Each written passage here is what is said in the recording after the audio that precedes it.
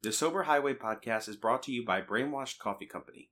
We all know how important coffee is to the recovery community, but what's even more important is that Brainwashed Coffee Company donates 50% of its proceeds to people in addiction recovery.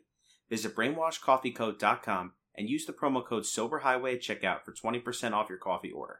What better way to support people in addiction recovery than with a great bag or bundle of Brainwashed Coffee? Brainwashed Coffee Company. Simple coffee for complicated people. We are also brought to you by Fookit Clothing. Fookit is an inspirational brand with the mission to inspire and motivate people to live life without regret and accept challenges that are worth the risk. Visit the link in the episode description and use the promo code SOBERHIGHWAY at checkout for a discount on your order. I'm actually wearing one of their hats right now as I'm recording and editing this episode. Again, check out Fookit Clothing at the link in the episode description and help support an amazing brand bringing awareness to mental health issues and suicide prevention. What's going on, everybody, and welcome back. Today is Tuesday, June 15th, 2021, and you are listening to the Richard Sherman, episode 25 of your favorite recovery talk show, the Sober Highway podcast. This week, we are going to build off our episode from last week and talk about the stages of change. So if you haven't listened to last week's episode, go ahead and do that now. It's going to be a good one this week, so sit tight. Get ready, get set, and let's go. Good morning, good afternoon, and good evening. My name is Dan. And my name is Anika. And welcome to the Sober Highway podcast. We are two young social workers who have dedicated our lives and careers to effecting change in the addiction recovery community. We want to use this podcast as a platform to take the things we have learned over the course of our careers and share it with our listeners.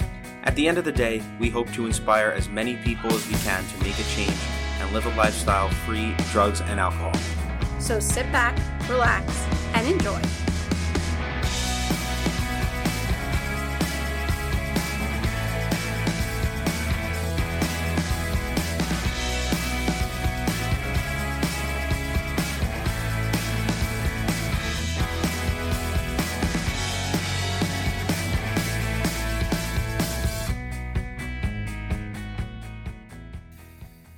So how was your week? Pretty much the usual, just, busy, working. I don't think I really did anything exciting.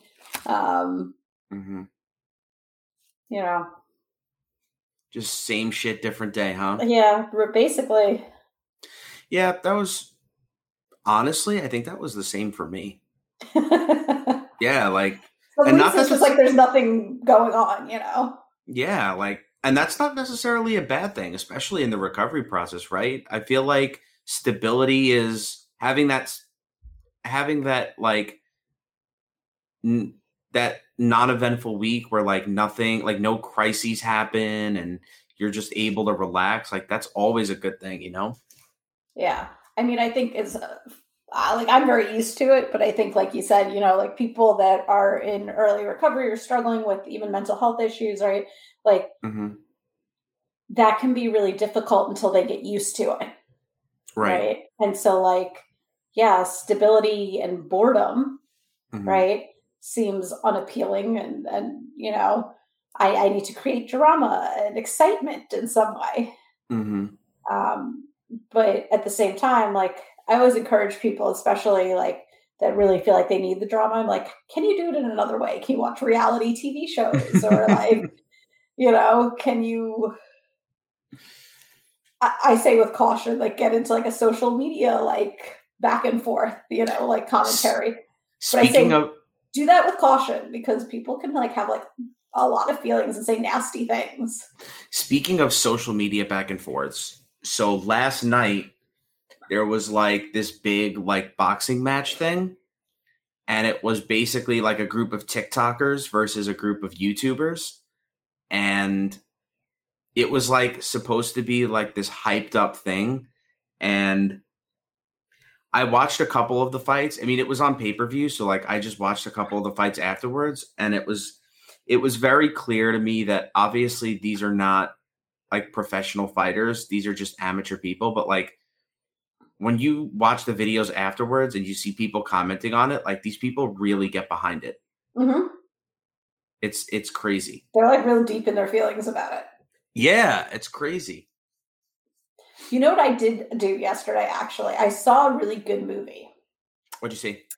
4 Good Days, and it's about addiction and recovery. Okay. And I think that you should actually watch it, and we could maybe talk about it with our listeners. Okay. Because I thought they did. Yeah, they. I thought they did a really, really good job. It's with Mila Kunis and Glenn Close.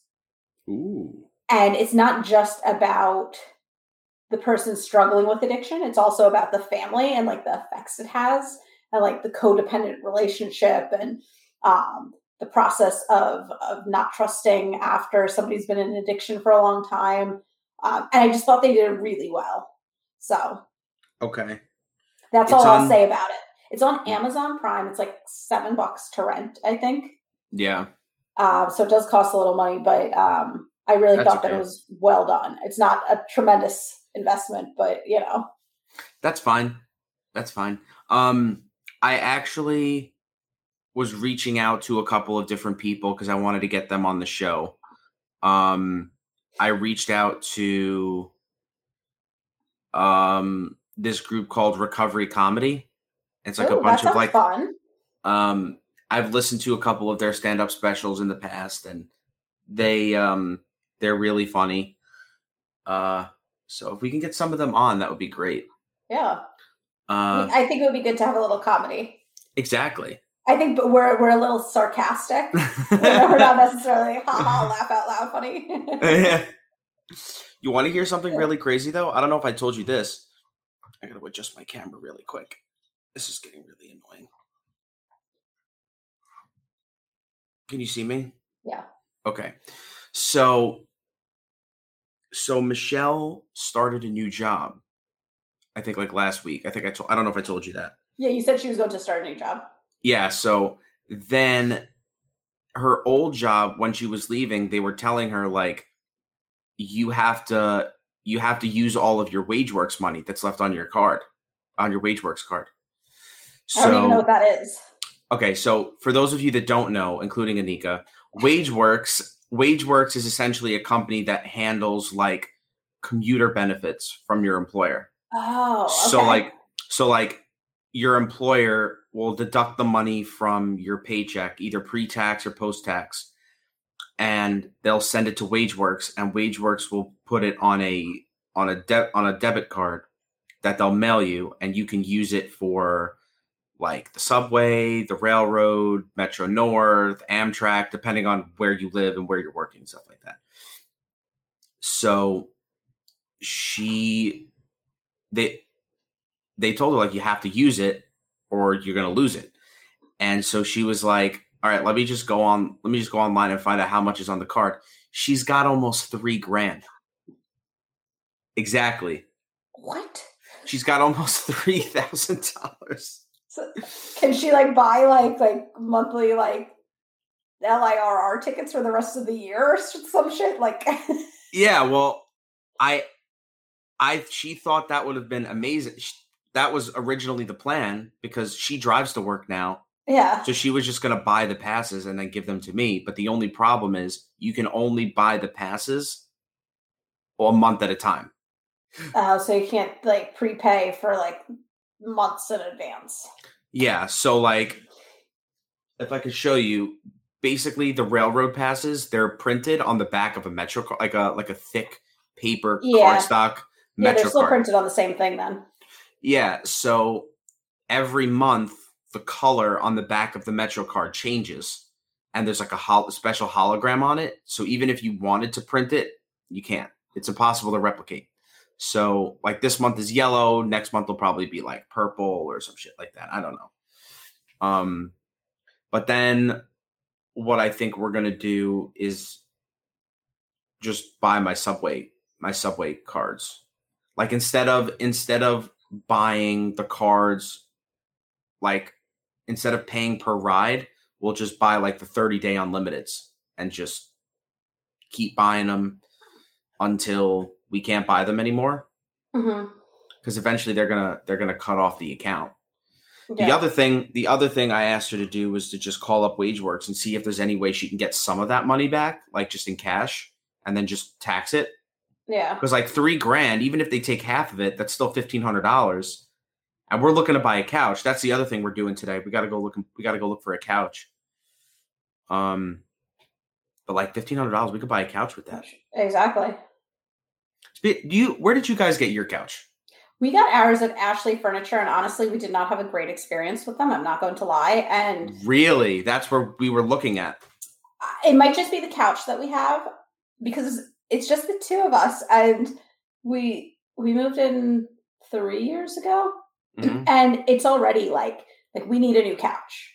Like the cushions are like, I mean, granted, I'm sure COVID did not help, but they're smushed in on the one side that like you sit on more, right? They were really pretty when we got them, but we had delivery issues with them. The first year they were great, like look wise, but after that they kind of deteriorated. And like before COVID, we were rarely home, so nobody really like was even on the couches. So I'm not really sure if I would necessarily buy their couches again. Their bedroom furniture, on the other hand, we have, and we're happy with that. Fuck, that's not good. I mean, that's not very reassuring. It could be the style, honestly. Like they were more like plush couches. They weren't like super firm to begin with. Oh, okay. Maybe if you went for something that was a little on the firmer side, maybe it would hold up better. I'm not sure. Yeah, I kind of want a firm couch. There was this one couch though. It's at my uncle's house. And he got it from this company. I'm sure maybe you've heard of it because you're a girl. But sorry. Have you ever heard of this company called Restoration Hardware? Yes, they're very expensive though. Yes. Well, my uncle is super rich. And it's like one of these giant couches, and like as soon as you put your ass in it, you just sink into it. I like some of those leather couches like that. Yeah, that's it. And that's the other thing is Michelle wants fabric, I want leather. But at the price point that we want to stay at with a leather couch, the leather's going to be very thin. It's going to rip. I wouldn't do it now. Do it when you like move into like a place that you really want to be in for like a longer period of time. Yeah. Because that's what we did too. Like we knew that this was kind of like our starter home. So we were like, we'll buy stuff in our price range for now, but like this isn't the furniture that we're going to like love forever. And like, you know. Yeah. So right now we're looking at IKEA.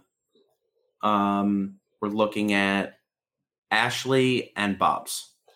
So IKEA, some of their couches do hold up actually pretty well. So when I lived in the city, I actually lived with my sister, and we had an IKEA couch, and she had that couch for like, I don't know how many years, like almost 10 years. And it was fine.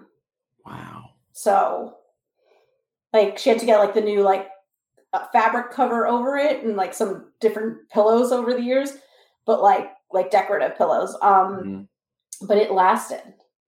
The other thing I would say with Ashley too, sometimes their specials online, like go in the store and look at them, but sometimes their specials online are actually cheaper than you ordering it in the store. And they won't honor the online price in the store. That's bullshit. Yeah. I think it was Ashley. They're doing like, or maybe it was Bob's, but they're doing like 72-month 0% financing. Yeah, we did that for our furniture too. Yeah, and Michelle's got damn good credit, so it's worth it. You'll pay it off before the 72 months anyway. Yeah, and the thing is, like, it's like you have to spend at least $1,500. So like $1,500 over 72 months, it's like less than $50 a month or some shit. Yeah. So we'll pay it off before then. Yeah, you should definitely take advantage of, if you can, off of those type of things too. Yeah, but the problem is everything that's like relatively cheap in our price range is on back order. Yeah. So like certain couches are like 4 to 6 weeks out. Some are one couch the one that we really, really like is like 3 to 5 months. That's a very long time. Yeah. I mean, so with 4 to 6 weeks, it actually would work out for us because that would give us time to like paint all the rooms without having to like worry about, without having to rush. And I don't know. I feel like maybe that would be better. But then again, like I'm willing to bet that we're gonna have to start paying for this couch before we even get it. And that's the thing that bothers me. Like, I don't want to start paying for this couch until I take possession of it. Yeah, I think I want to say that that's how it worked with ours too. Because like, I forgot if it was the couch or the love seat. One of them was like, we got ordered, and then the other one, something was wrong with it, and then they had to like order it, and then at that point it was back ordered, and then it had to be scheduled separately, and they're trying to charge us as another delivery fee. And I was like, oh hell no, this is your fault, not mine. Yeah. Wait, so you guys have a couch and a love seat? Yeah. Okay, because we want to do a sectional. We did a sectional for our basement, but we ordered online from like some random brand. Okay. But that actually, it's still in good shape. I mean, nobody like really sits on it, but yeah, I think we underestimated like how big we want. Like, I personally wanted to do like a 5-seater with a chase, and it basically, like, the long part of the couch basically would take up our entire living room wall. Yeah. So we're probably gonna have to go with like a 4-seater or a 3-seater with the chase. Because ever since I showed her what the chase is, she's like, "Oh yeah, we gotta have that." Yeah, I like those. But again, depending on the size of your living room, it can like take up the whole space. Yeah, and then I told her that I wanted to do like one of those giant, like, you've ever heard of that company called Lovesac? Yes. I love those. I love the commercials, and like you can see them like formulate like all different like variations of the couch. Yeah, so like Lovesac makes the actual like the beanbag chairs. Yeah. But obviously Lovesac is like super expensive, so like there's like a knockoff brand for like, it's like $300 or $400, and you could fit like 4 or 5, like 4 people on this beanbag chair. And I was like, why don't we just get that and like put that in the corner, so like if people want to sit on it or whatever. And she's like, Dan, this is our home. This is not a college dorm. Well, yeah, it's a very different aesthetic. Yeah. So we're not going to be doing that, unfortunately. That's like more for like a den, family room, like man cave kind of thing. Well, I call this my man cave, but she calls it our office. So it's basically our office. And yeah, we're waiting on her desk. And then after we finish recording today, we're going to head over. We're going to head out for lunch, and then we're going to hit up Bob's, IKEA, and Ashley, because they're all like in the Carl Place area. Yeah, they're like all right next to each other, basically. Yeah, and then, well, actually, no, IKEA's in Hicksville. Yeah, but you know where you should stop too? I know that they're a little pricier, but sometimes they do have a good deal on something. Macy's furniture. Yes, and you know what? We might also just, for shits and gigs, because we're going to be there, we might as well just go to Raymore and Flanagan. Yeah. Right? I mean, we're going to be there. We might as well. I mean, their couches are what, like $4,000 or $5,000? Not all of them. Yeah. Some of them are more affordable. I think it's worth going in and seeing. Yeah, because you never know. Like, I don't know how the furniture stores work, but I feel like if, say, you take like a floor model, they may give you a little bit more of a discount. But then it comes to like, okay, well, how many people have sat on this couch? So like, can you clean the couch before, or can you set us up with all of your cleaning supplies that you try to tack on at the end? Like, that would be nice. But anyway, that's besides the point. Well, it sounds like it'll be a busy day. Oh, yeah. Well, this is the only day this week that we have off together, because tomorrow she's going back to work. And yesterday you were working, so. Mm-hmm. But for those of you that are listening, actually, before we get into that, I just wanted to bring something up really quick. I want to show our appreciation for some of our listeners really quick. Ignore the mouse clicking and the keyboard crunching. So our last week's episode only got 8 views. That's disappointing. But we have a couple of recurring listeners that I want to show my appreciation for. So we have some recurring listeners from the Setauket area. I'm pretty sure that's my friend. So thanks, guys, for listening. We have some recurring listeners from the Columbus, Ohio area, from Rockwall, Texas. So thank you, guys. We have I'm going to just say it's Amesbury, Massachusetts. Thank you. I don't know how to spell this. Hough. I'm going to say Huff because like Julianne Huff. Huff, Ohio.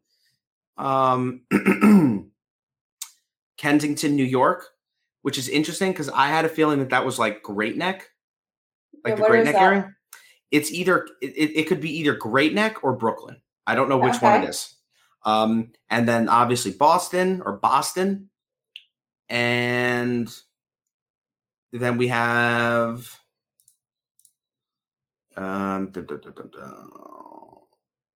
Curious Joel, New York.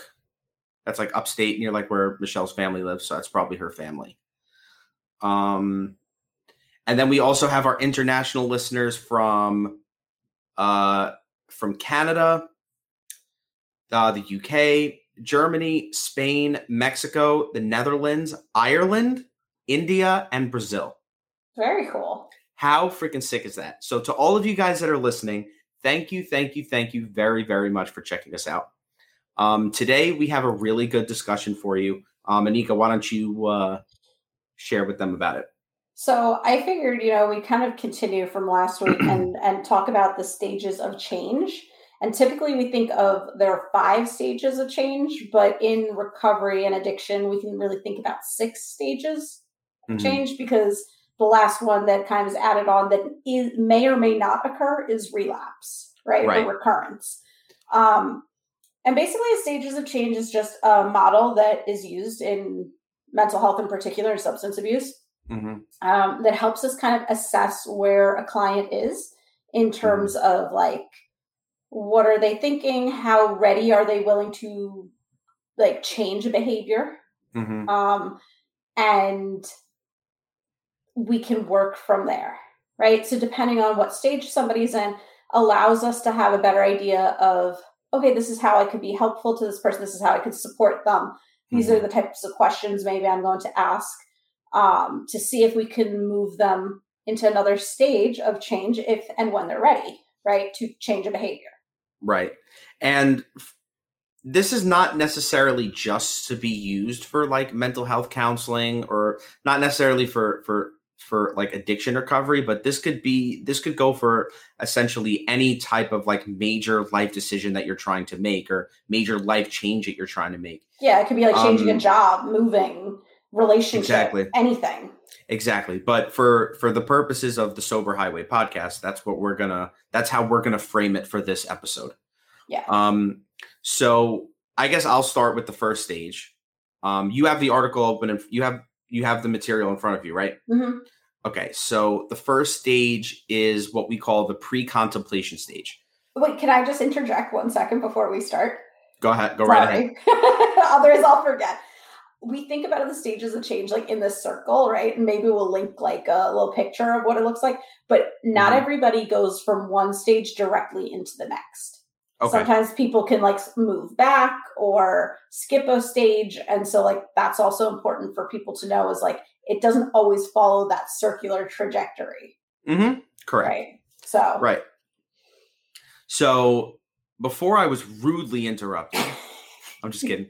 So the first stage of change is what we call the pre-contemplation stage, right? So people in this stage are honestly, they're not even thinking about changing their substance use patterns, their behaviors, their thought process, or anything like that.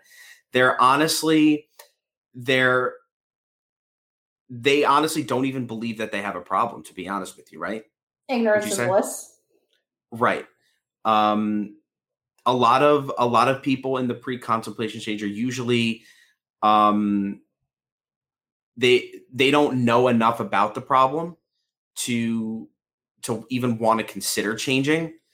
They're often very rebellious towards people who are trying to make them change.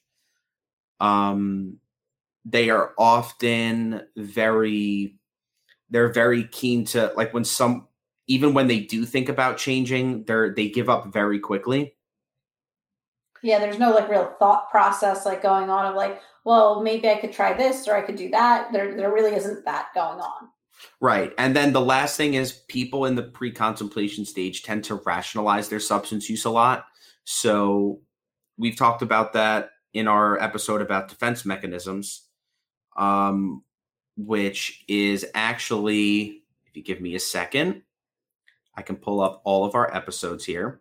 We can you can check out episode 21 about defense mechanisms, where we talk about rationalization. What was I going to say here? Yeah, so people who are rationalizing in the pre-contemplation stage, they talk a lot about how drinking can be a problem, but it's for other people, not for me. Like, my drinking, my substance use, whatever I'm doing is not a problem for me because of this particular reason. Well, and a lot of stuff, and we've talked about this before, is like, well, that person drinks more than me or uses more than me, or they're failing to neglect things and I'm not, right? So like somebody who's really seeing themselves as like a functional addict or alcoholic too, right? Like using that as the rationalization of like, well, I don't really have problems, so. Then once we move into the second stage, Anika, you want to talk about the contemplation stage? So contemplation stage is kind of like that next step of, let me think about the possibility there may be a problem, right? So it's not necessarily admitting that there's a problem, but the thought that, well, maybe this isn't so healthy for me, or yeah, maybe I do struggle a little with that, right? But within that stage, there's a lot of ambivalence, right? So that's the word I was going to talk about. You go back and forth, right? Between, well, yeah, I might have a problem. Well, no. And you kind of continue to use rationalization in this phase a lot too, right? So they kind of are thinking about like, well, yeah, I guess drinking maybe is causing me some problems, but, you know, I don't need detox, right? Or that type of thing. So it's like this next phase that a lot of times sometimes is a subtle shift from pre-contemplation into contemplation, right? And it's like over time, you kind of are like, ooh, yeah, maybe this is an issue. I'm not sure. And this is, go ahead. And other times it's like, oh my gosh, I woke up one day and I'm like, oh shit, this might be a problem. Right. And this is where we come in as therapists, counselors, and stuff like that, because what we use when we use our motivational interviewing skills, that's essentially what MI, or motivational interviewing, is supposed to address, is that ambivalence inside of someone, right? So when you come in and you're in this stage of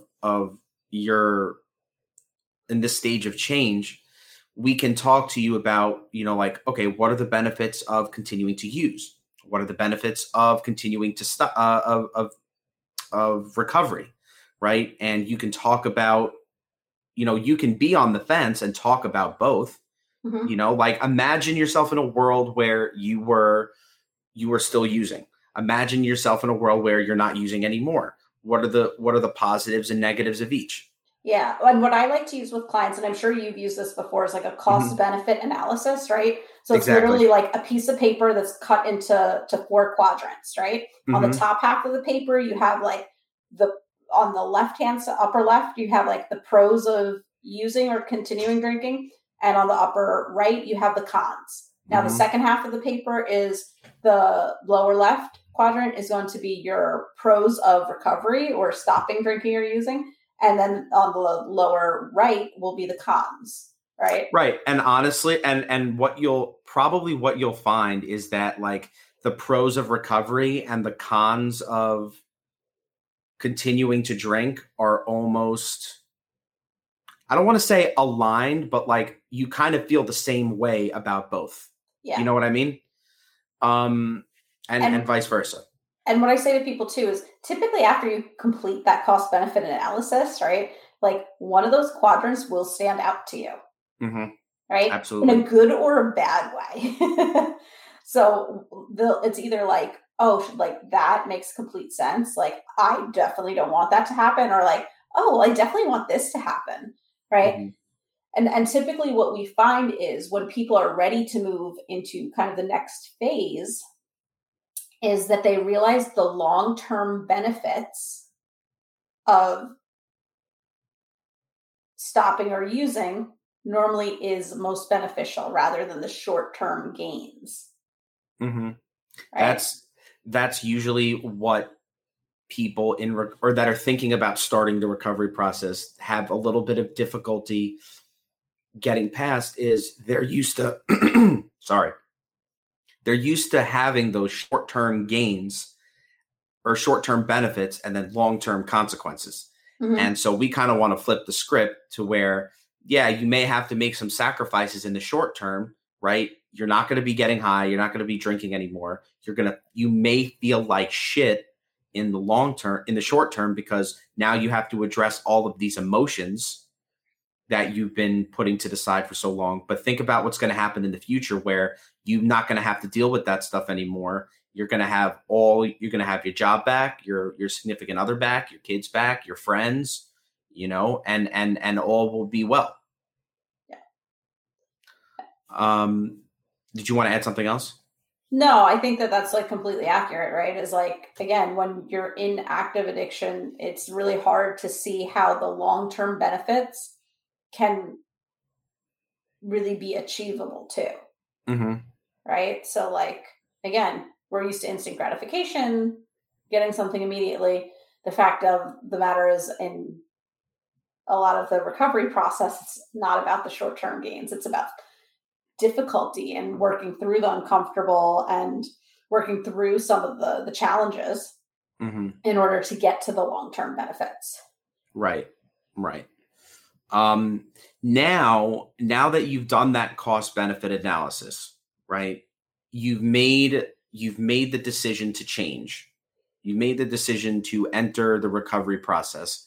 You've reached the preparation stage of change, or some people call it the action stage. Some people call it the determination stage, right? All people may still be ambivalent somewhat at this stage. However, once you've made that decision to change, that ambivalence is not necessarily a barrier anymore. Yeah. So it might still pop up in your head occasionally. Mm-hmm.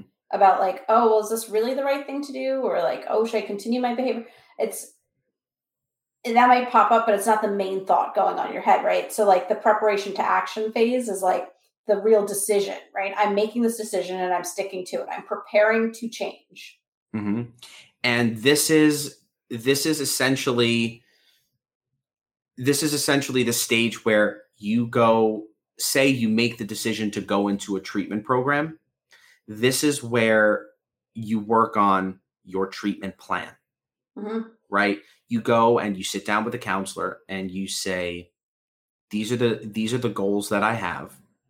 And then for example, I'll give an example. So like a patient will come in to my office and they'll say, these are my goals. And then I'll be like, okay, give me a day or two to sprinkle some of my clinical language on this. And I'm going to construct this into a treatment plan, and I'll go over it with you. I'll explain to you everything that's on it. And if this sounds like something you would like to agree to, you and I will both sign it. And then that will be our roadmap for your recovery. Yeah. And this is the part for clinicians that's important to do really accurate and like get good information from your client in mm-hmm. terms of like doing a very thorough assessment, right? So like how much are they drinking or using? How often? If they've tried to stop before, what has that looked like? What has not been successful? What has been successful? What are their symptoms of withdrawal look like? All of those things. You want to mm-hmm. get as much information as possible in this because that's going to help for the next step, right? But this is like the preparation and planning, essentially, of like, how can we get this person into treatment? And like what treatment is best for them, which is why it's really important to do a really thorough assessment. And for people that are listening that are like, oh, well, yeah, maybe I do need some help, right? This is where it's really important to be honest with somebody who's doing an assessment.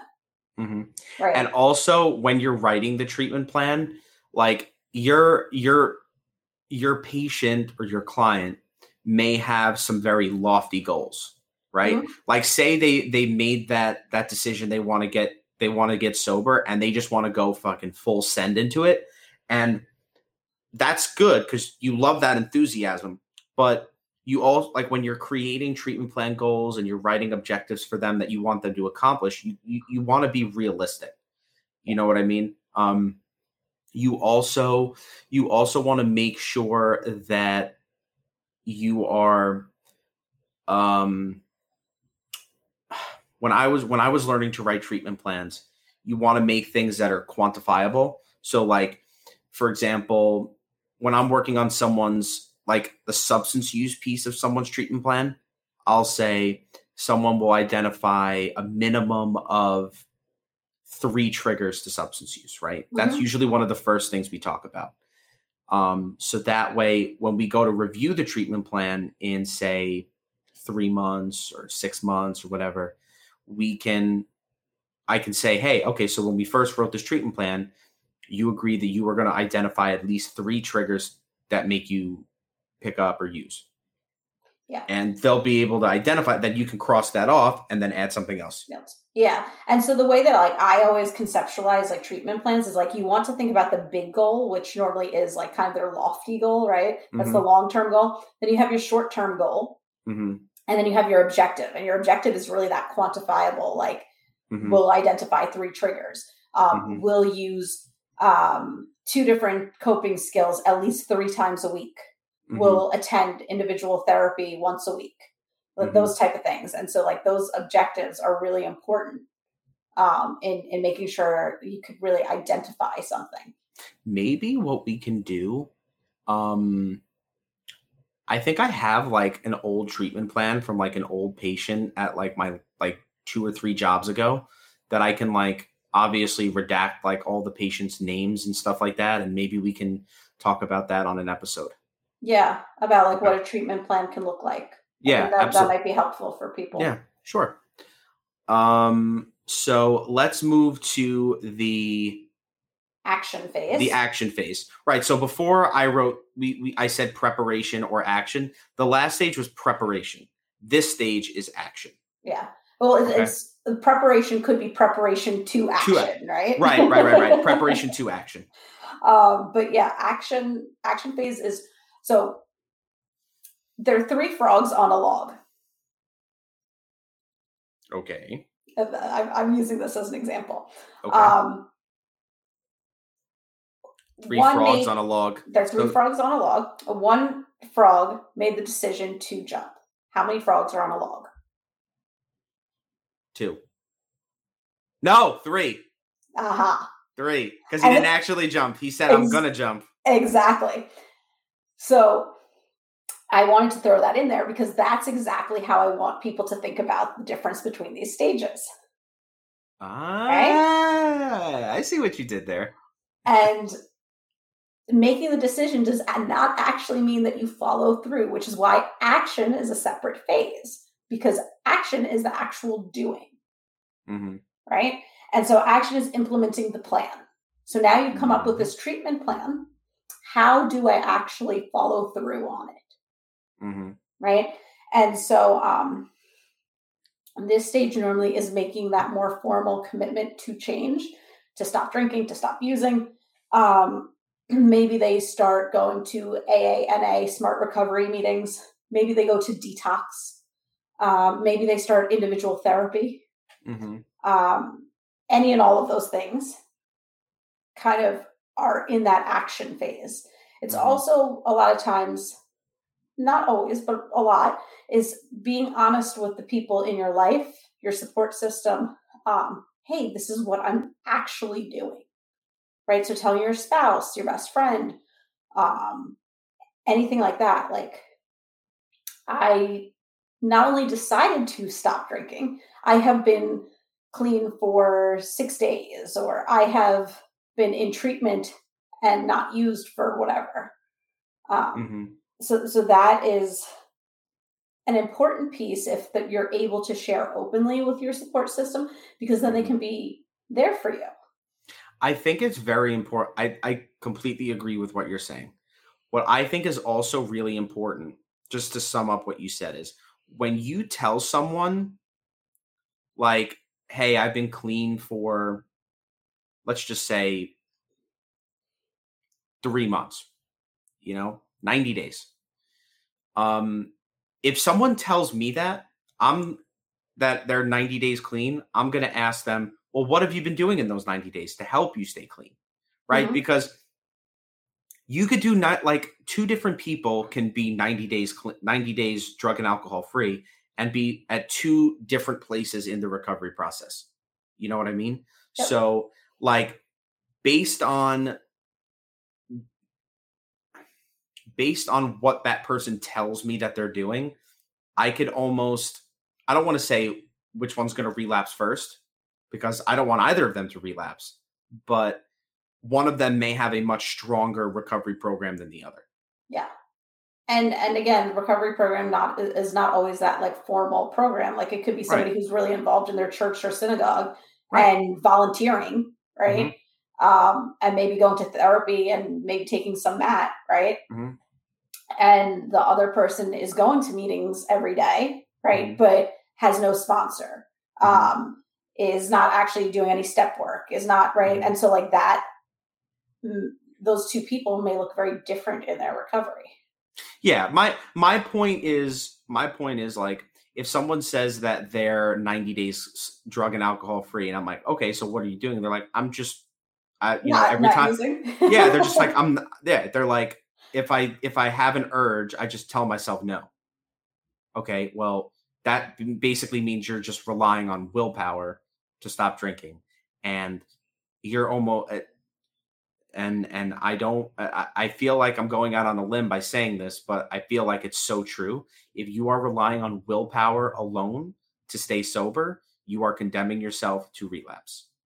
Yeah, I think look, people that are able to stay clean and sober with willpower alone makes me kind of think, well, was maybe your problem with drugs and alcohol not necessarily an addiction, but a problematic use or abuse issue, right? Because again, that line between abuse and addiction is very fine, right? And so somebody that is able to stop, I know I have heard from some people like that I've worked with that like, they were using like we would think that it would look like addiction, right? But they just made the decision and they never got any treatment. They never did anything. And they haven't used for 20, 30, 40 years.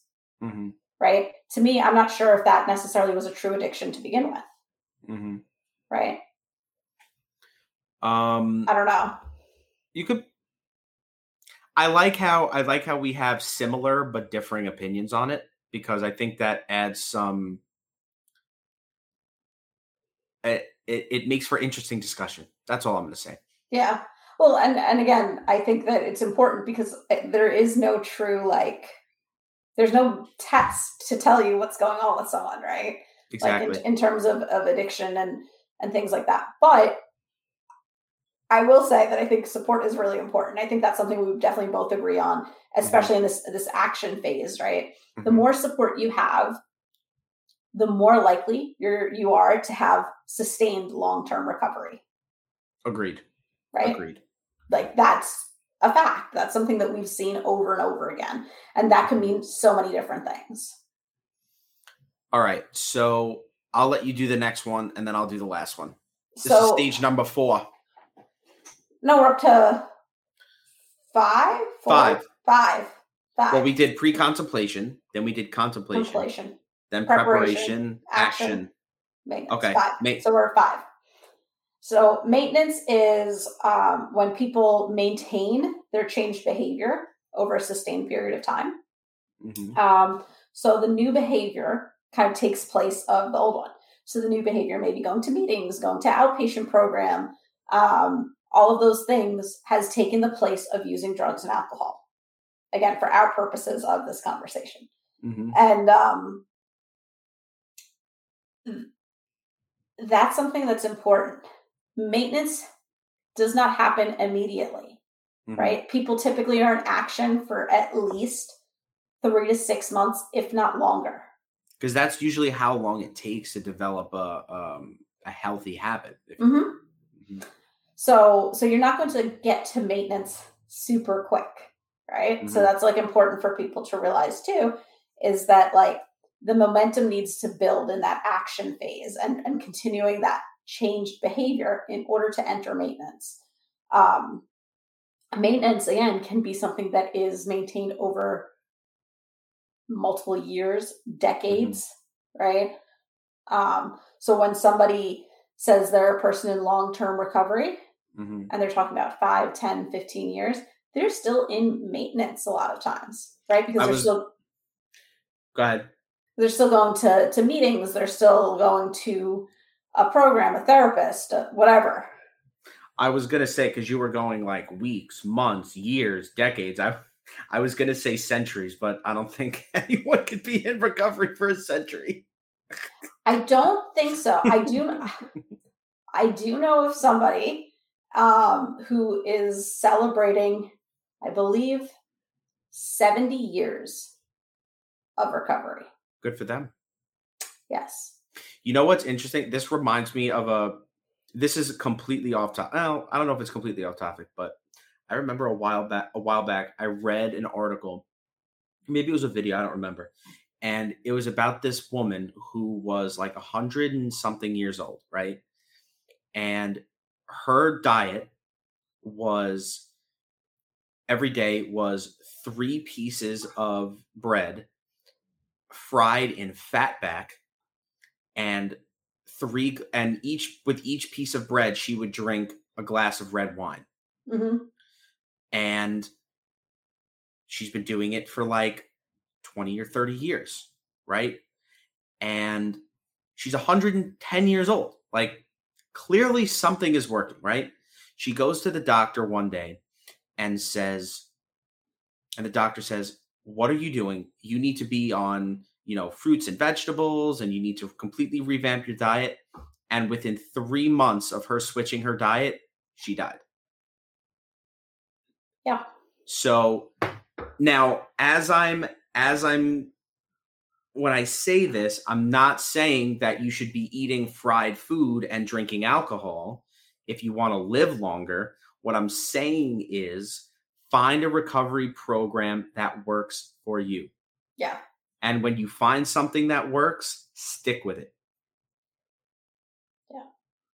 And when you find something that works for you, that may also mean that once you're in long-term recovery for some time, sometimes you do have to add additional things to also help continue the growth and momentum, mm-hmm. right? So sometimes like people will start with like a 12-step program or Smart Recovery or Refuge, whatever it is. And, 5 years in, they're like, yeah, maybe I should work on some other issues and go to individual therapy. Right.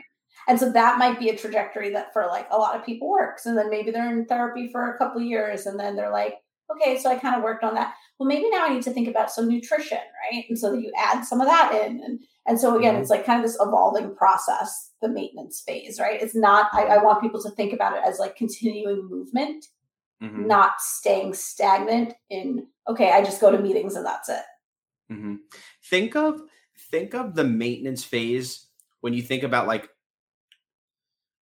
I don't remember if it's the first law, the law of inertia, Newton's law of inertia. Is that Newton's first law? I don't know. It's one of Newton's laws of physics, right? And basically it says that an object in motion will remain in motion unless an outside force acts upon it, something mm-hmm. like that. So think about when you have all of this momentum, when you're in the maintenance phase of your recovery, and you have all this momentum, right? You got AA, you got a sponsor, you have a therapist, you're on MAT, you're volunteering in the community, you're doing all of these things to aid you in the recovery process, and you're just kicking ass. Something like you are so confident in your recovery and your ability to stay sober that only something absolutely catastrophic would derail you. Yeah. That's what I'm talking about in the maintenance phase. Yeah. And again, those things can look different depending on how long you've been in sobriety and what work you've put in, right? Something absolutely catastrophic to you, not in general, that you would perceive to be absolutely catastrophic. Yeah. So, this is why a lot of people relapse in their first year, right? Is like they start to make it into the maintenance phase, but they didn't necessarily change their thought processes enough. So they stopped the behavior of using or drinking, right? But they didn't necessarily change the thought patterns, the triggers, their emotional responses and reactions, right? And so this is why a lot of people have a hard time getting to 1 year sober, is because something happens. So they lose a job, they lose a relationship, whatever it is. And that is the trigger that allows that old thought pattern to come up, then lead to old behaviors, and then we get into our next phase. Right. Which may or may not happen. Right. This is essentially what we call the relapse phase, or the occurrence of use phase, which is what Oasis is trying to get us to call it now. But we're going to call it the relapse stage, right? And obviously, relapse is when you have a lapse in judgment and you pick up a substance, or you drink, or you have a vulnerable moment. And this is not necessarily, when you think about relapse, it's not necessarily like, I lost my job, I'm going to drink, or I got divorced, I'm going to go get high, or, something like that. It could also be like, hey, I've been clean for like 3-4 years now. Maybe I can go back to having a glass of wine, or maybe I can smoke a joint with my buddies and be fine. Yeah.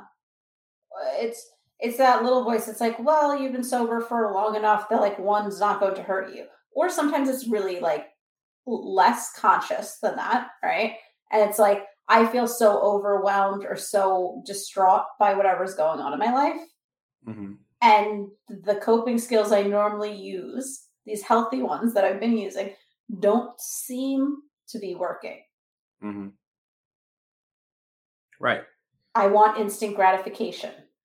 Right. And you know what? The ultimate goal of, in an ideal situation, when someone in this state, that's in that maintenance stage, right, and they have that relapse, say they're at a wedding and they have a glass of champagne when they toast to the bride and the groom, right? And you're like, the goal is to learn something from that relapse, right? So like, prime example, you drink a glass of wine and you instantly feel sick, like your stomach is upset, and like you just feel something's off. You're like, now, like, I don't like feeling like that. So that was my test. Thankfully, it was only one glass or half of a glass or whatever, and that was enough of a test for me that I don't have to go back to drinking. And for other people, that experience is very different. It's, oh, I like that warm and fuzzy feeling I got again. Let me do it again. Right. So in an ideal situation, when you have that relapse, you learn something from it. And what's also important to note is that just because, I think I've said this before, just because you had that relapse and you had a lapse in judgment does not necessarily mean all the work that you've done up to that point was pointless. Yeah. Right? You don't have to completely, it's not like you have to forget about all of that and start over. Yeah. Think of it as like starting again from the last checkpoint. Like you can pick yourself up the next day or whatever and start using those skills again to get yourself back on track. Well, and I think that's where sometimes people struggle with traditional 12-step programs is that if you have a lapse or a relapse, you start your day count over, right? Whereas other programs are not necessarily as stringent in terms of starting that over. So like there's less formal support groups, especially like on social media and things like that, where people can say, I'm 72 days in recovery with 2 days lapse. Right. So really they're sober for 70 days and within, they had like 2 days within that they lapsed, and it was like a brief period of time. It wasn't that they went out for like a month or 2 months, a year or whatever. And for some people that mindset works better for them. So like, again, I would say depending on what program you're in or what support system you use, that might be important to you. I'm not even going to mention this last one because this I feel like talking about this stage of, or that part of it almost kind of creates the idea that the stages of change are linear. And I think it's more of I feel like the idea that the stages of change are almost circular in a sense, where you could be at anywhere at any time is more correct. But ultimately, the goal of the recovery process is to get to a point where that your drug of choice or alcohol or whatever your addictive behavior of choice no longer presents as a temptation or a threat for you. Yeah, so like we want to get to the point where like that last phase that we were talking about, relapse or recurrence of use, is something that does not happen anymore, right? Because we're able to recognize that that's not good for me. There's really nothing beneficial going to come out of this. And I've changed enough and I have enough support that I can be in maintenance, at least for this decision. For now. Right? For now. Just for today. Yeah. And so that's like where we want to help people to get to, right? Again, relapse or recurrence of use is not necessarily, it doesn't have to be part of the stages of change. For some people it is. For a lot of people it is. But for some people it never is. Someone said when we had a discussion about the changes of the stages of change, I once had a patient say to me, think of it this way, you're trying to put as much time between relapses as possible. And I said, and I kind of knew where he was going with it, but I could tell that some people were lost. So I was like, what do you mean by that? Are you essentially saying that eventually you're going to relapse? And the patient said, no, what I mean is the last time you used was whenever, and you're trying to put as much time as possible between that point and your next relapse. So essentially, like if you get a temptation to use, you could say, I'm not going to do it today. Maybe let me put this on pause. I'll address it tomorrow. And then tomorrow comes and you're like, I'm not going to drink today. Like you just keep postponing it. So it's almost as if you never do it, but you get what I'm saying? It's a different way of thinking. Actually, it's interesting because Smart Recovery does in their manual, in their handbook. I don't know how familiar you are, but they talk about that people should make like I'm not going to use or drink for this 24 hours. I'll reassess tomorrow. I'm not going to use or drink for the next month or 3 months. At that point, I'll reassess for what has been working for me or not working. Right. And that's very much a harm reduction standpoint. And I think, again, it works for a lot of people to think about it that way because it gives you the option to think about you still have choices. Right. You still have autonomy. Right. So I kind of want to stop here because we're approaching the hour mark. A couple of things before we go. We recently got our Sober Highway stickers.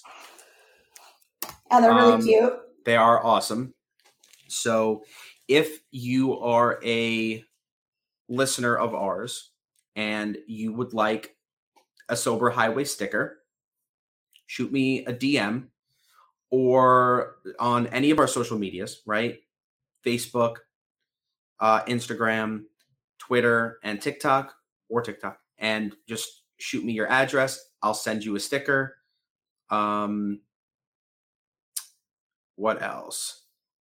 If you like the content today, subscribe to us on all of the major podcasting platforms, right? Apple, Spotify, Google Podcasts, Amazon Music, and Stitcher. Leave us a 5-star review on Apple Podcasts. Leave a comment or something if you'd like. We'd really appreciate it. Follow us on all of our social media accounts.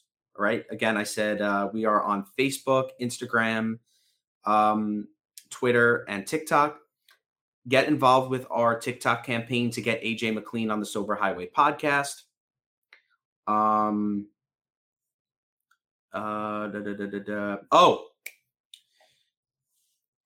now that I just realized we have to do this.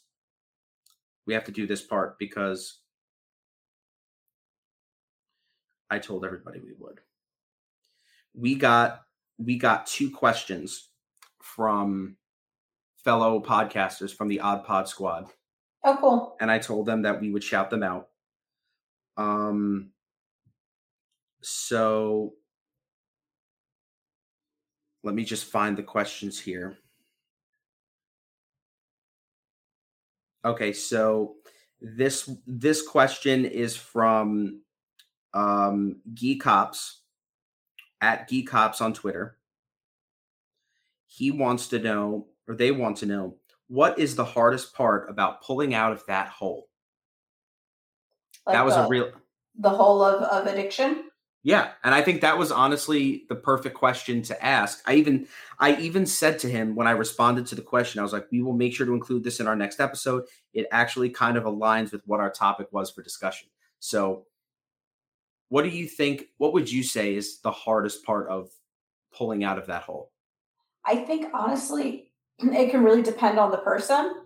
Mm-hmm. For some people, it is like the physical withdrawal symptoms, right, are tremendously awful. Mm-hmm. And that could be the most difficult thing. For other people, it's more the psychological. Right. Right. So go ahead. Like either like I want to use, I can't do this, I have no support, any of those thoughts, right? I would agree with you. I think the physiological or the psychological withdrawal may be the toughest part of pulling out of that hole, because it's very hard to get it through your head that will go away. Mm-hmm. Because it's so painful. And if it like getting through, getting past like the family issues and stuff like that, like you've been dealing with that. It doesn't seem as much of an issue to you at the time because you're dealing with all the stuff inside of you. Yeah. Does that make sense? Yeah. And I would say that that's definitely the hardest part. Again, depending on your drug of choice too, it might be more psychological than physiological. Mm-hmm. Both are completely awful. Right. And knowing that you can and will get through, again, if it is physiological and you need to go to a doctor or a detox, right, to get medical help, please do so. If, you're using benzos or alcohol, mm-hmm. And you're trying to stop, please get medical assistance because it is a life-threatening thing. Mm-hmm. Even if you think you don't use that much, it's better just to get that help. Safe. Right. So thanks, Geek Hops, for that question. For those of you, if you want, go follow Geek Hops on Twitter at Geek Hops, GeekHops. If you're a podcasting aficionado, check them out. They're pretty awesome. The next question comes from Josh Maria over at the Extra Duty podcast, which we met with a while back, yeah. One of my fellow New Yorkers. He was on episode. They were on episode. Fuck, where are they? Episode 14. So check out that episode, which was awesome. He wants to know, this is a good question, when is it safe or okay to talk to someone about their addiction? At any time. Yeah, I would say so too. I mean, unfortunately, there's never going to be a great time to talk to somebody about their addiction, right? And so I think sometimes people hold off thinking there's going to be a perfect time to talk to somebody about their addiction. So, oh, well, I'll talk to them when they're sober and they're not using or drinking. Oh, I'll talk to them, when they're not in such a bad mood, or when it's not as, they don't have as much going on. You're going to wait, and you're allowing that person, right, to basically continue, and you're making excuses and rationalizing and justifying their continued use. So that's why I would say anytime, because yes, it might be really difficult. The person that's using or drinking may have a really strong reaction, but at least you're showing that you care. Right. I would much rather, if I had a friend who, thankfully at the moment, I don't know if I have any friends that are actively abusing drugs, but they could be without my knowing. But if I knew of a close friend of mine that was abusing drugs or abusing alcohol, I would much rather express how I feel about it to them and have them react in a negative way than for me to not say anything, have them continue on that path, and at some point kill themselves because they're drinking or drugging too much. Yeah. Right? Because maybe what I have to say to them is enough for them to be like, you know what, maybe I should change. And that's not my goal. My goal is not to get them to get sober, but my goal is to force them to think about all the shit that they're doing as a whole and be like, maybe I need to get my act together. Yeah. And that's the thing, like, even in the moment, the person that you're trying to talk to about their use may be like really in denial and like say like, oh, like, how could you ever say those things? You're so horrible. I'm never going to talk to you again. Right. Like, I've heard all types of things from people before. Right. But at the same time, like, that's their reaction because of their use. Right? Don't take it personal if you don't get the reaction you want. Your only goal is to try to express to that person you're concerned, you're worried. You need to say that to them at any time. Right. So, Josh, thanks for that amazing question. Everybody, please go follow the Extra Duty Podcast on Twitter at Extra Duty Pod. They are also on Instagram. I'll give you their Instagram in a second. On Instagram, they are extra_duty, DUTY, not duty, DOODY. Sorry, Josh. And we're actually going to be working on some special social media project with them, which I will share with you off stream for right now, Anika, because I don't want to give it away. But we're excited to work with Extra Duty on that. So yeah, that is it for questions. If you guys have any questions, please send us an email at thesoberhighway@gmail.com, or you can DM us on any of our social media platforms. Well, that's it for this week. Thanks, everyone, for checking out the episode, and we will catch you next Tuesday. Bye.